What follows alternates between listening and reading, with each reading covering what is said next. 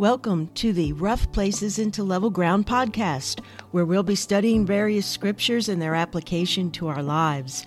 And as we come to God's Word, He promises to lead us in ways we do not know, in paths that we have not known, and to turn our darkness into light and rough places into level ground. Welcome to today's study. I'm Jackie Burns, and I'll be your host.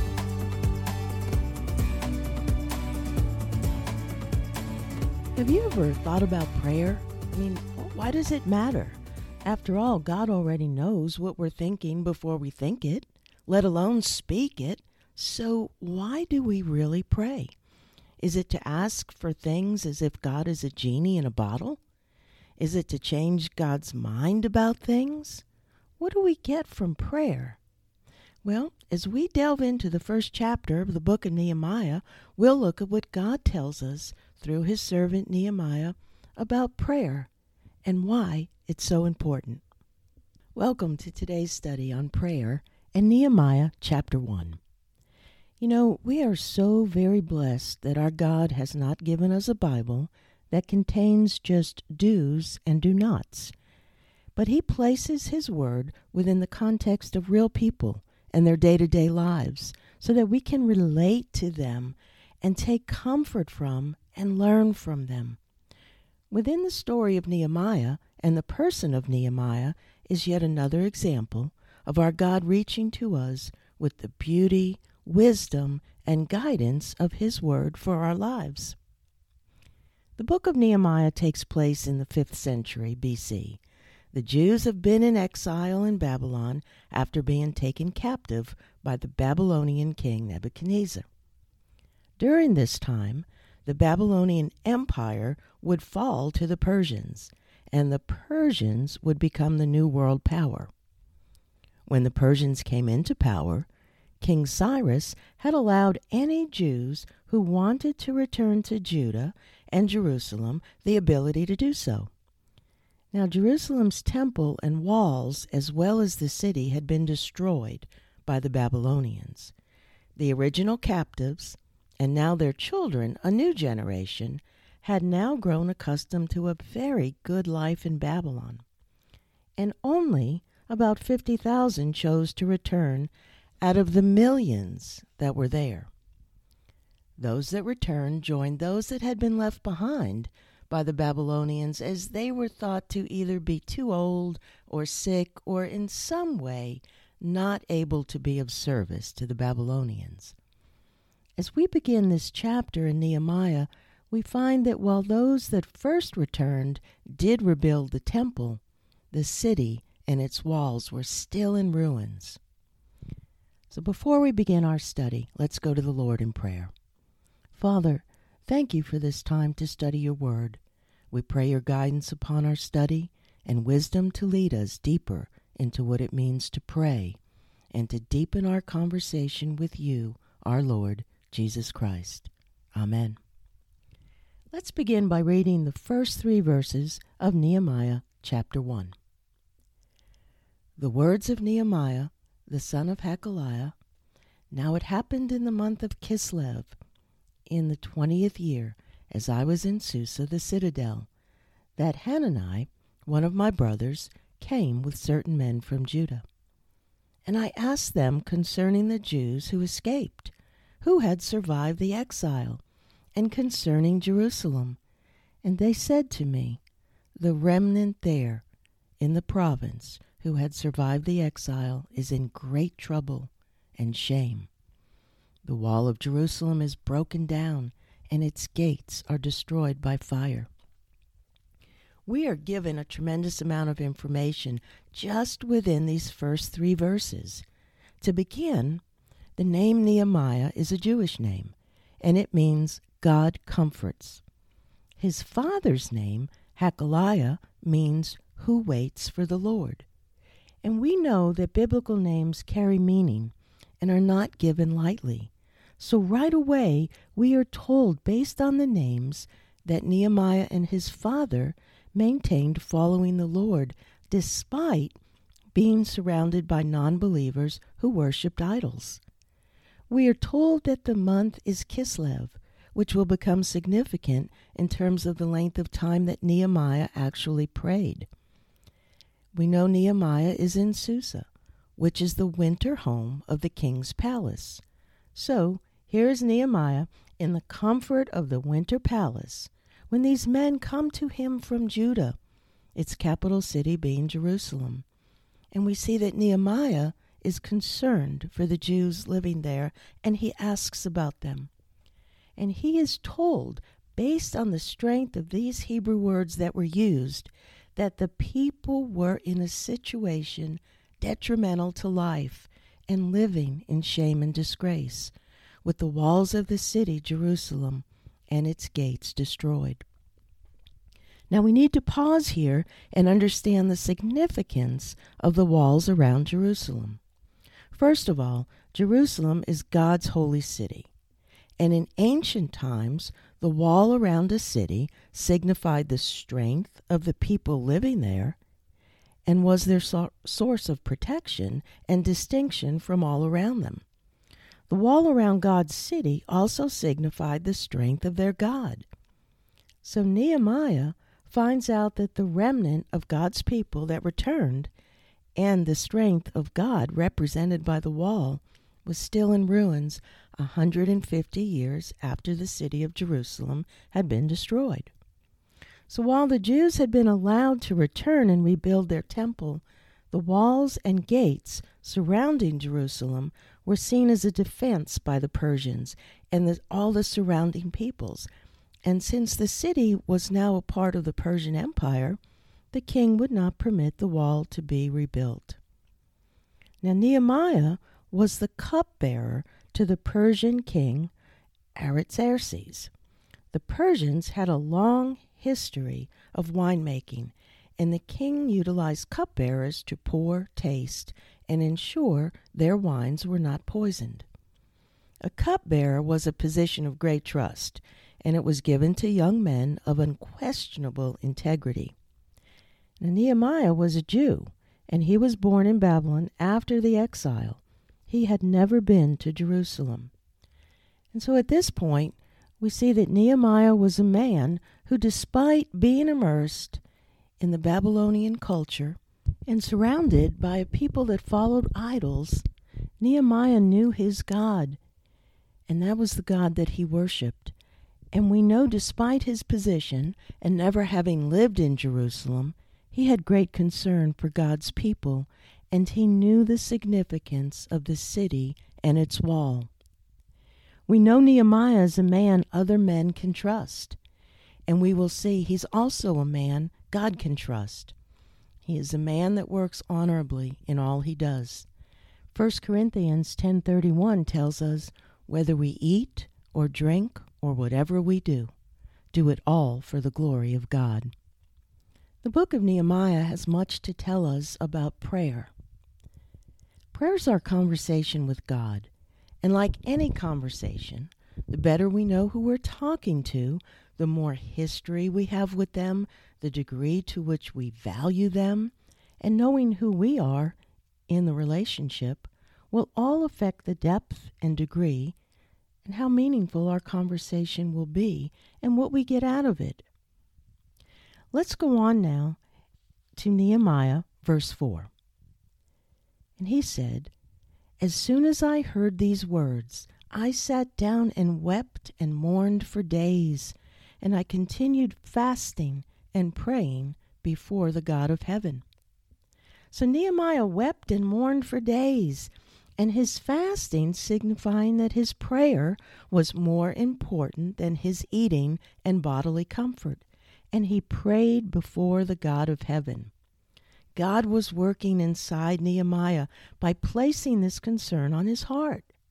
Here was a man raised in Babylon who had never even been to Jerusalem.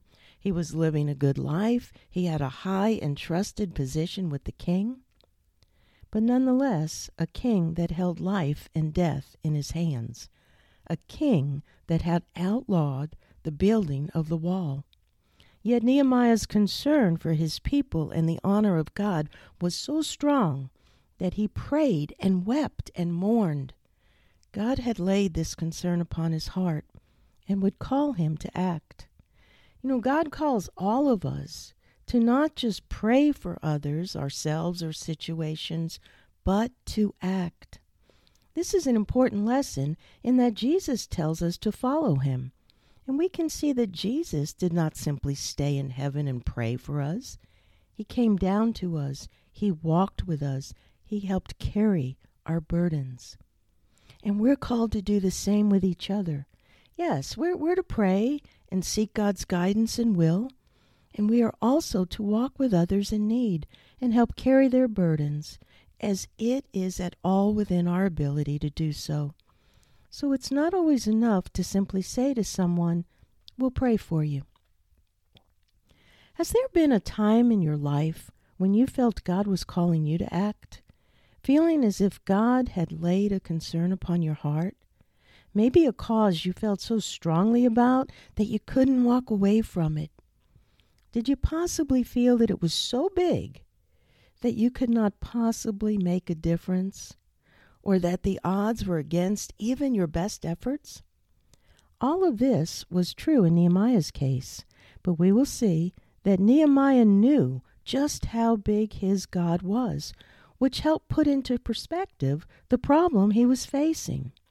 We will see that the first thing Nehemiah does is to go to God in prayer, knowing that by himself he couldn't fix this situation, and he had to wait on and trust his God. God does not always call those that are equipped to handle every concern that he places in their hearts, but God will always equip those he has called. This can be true for us as well, as we come to know the bigness of our God and trust if he has called us, he will, as he always does, provide all we need. Now notice that in verse 4 and then again in verse 5, it says Nehemiah prayed before the God of heaven. This is significant, as Nehemiah knew his God was the God of heaven. So despite living his whole life with and surrounded by people that worshipped gods and idols of their own making, little gods made on earth, and little gods confined to being only on earth, Nehemiah knew his God was the God of all, the God of heaven. Nehemiah knew his God.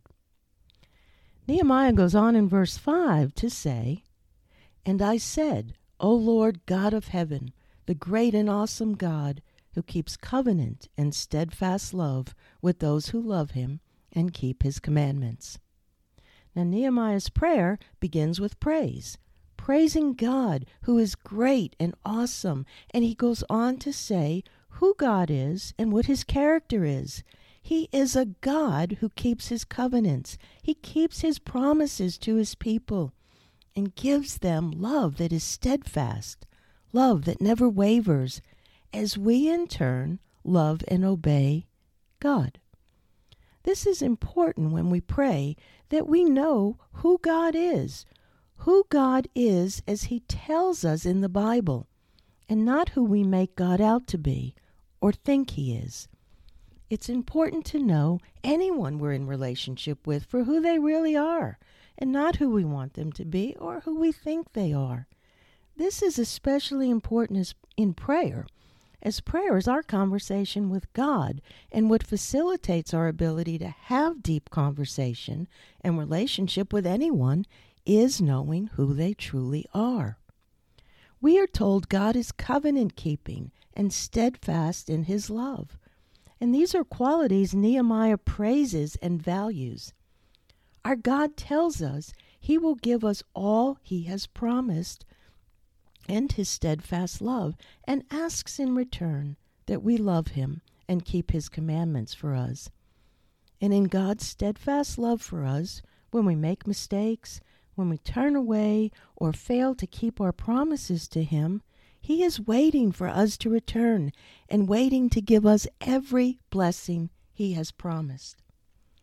Nehemiah prays because he understands Deuteronomy 4:7, which says, "For what great nation is there that has a God so near to it as the Lord our God is to us, whenever we call upon him?"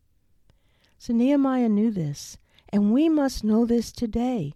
our Lord is near to us whenever we call upon him. Regardless of our circumstances, when we pray, we can take great comfort in knowing our God is near to us.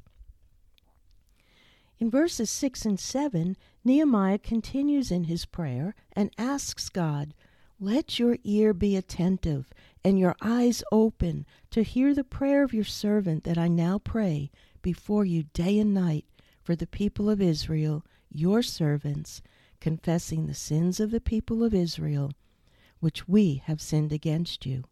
Even I and my father's house have sinned.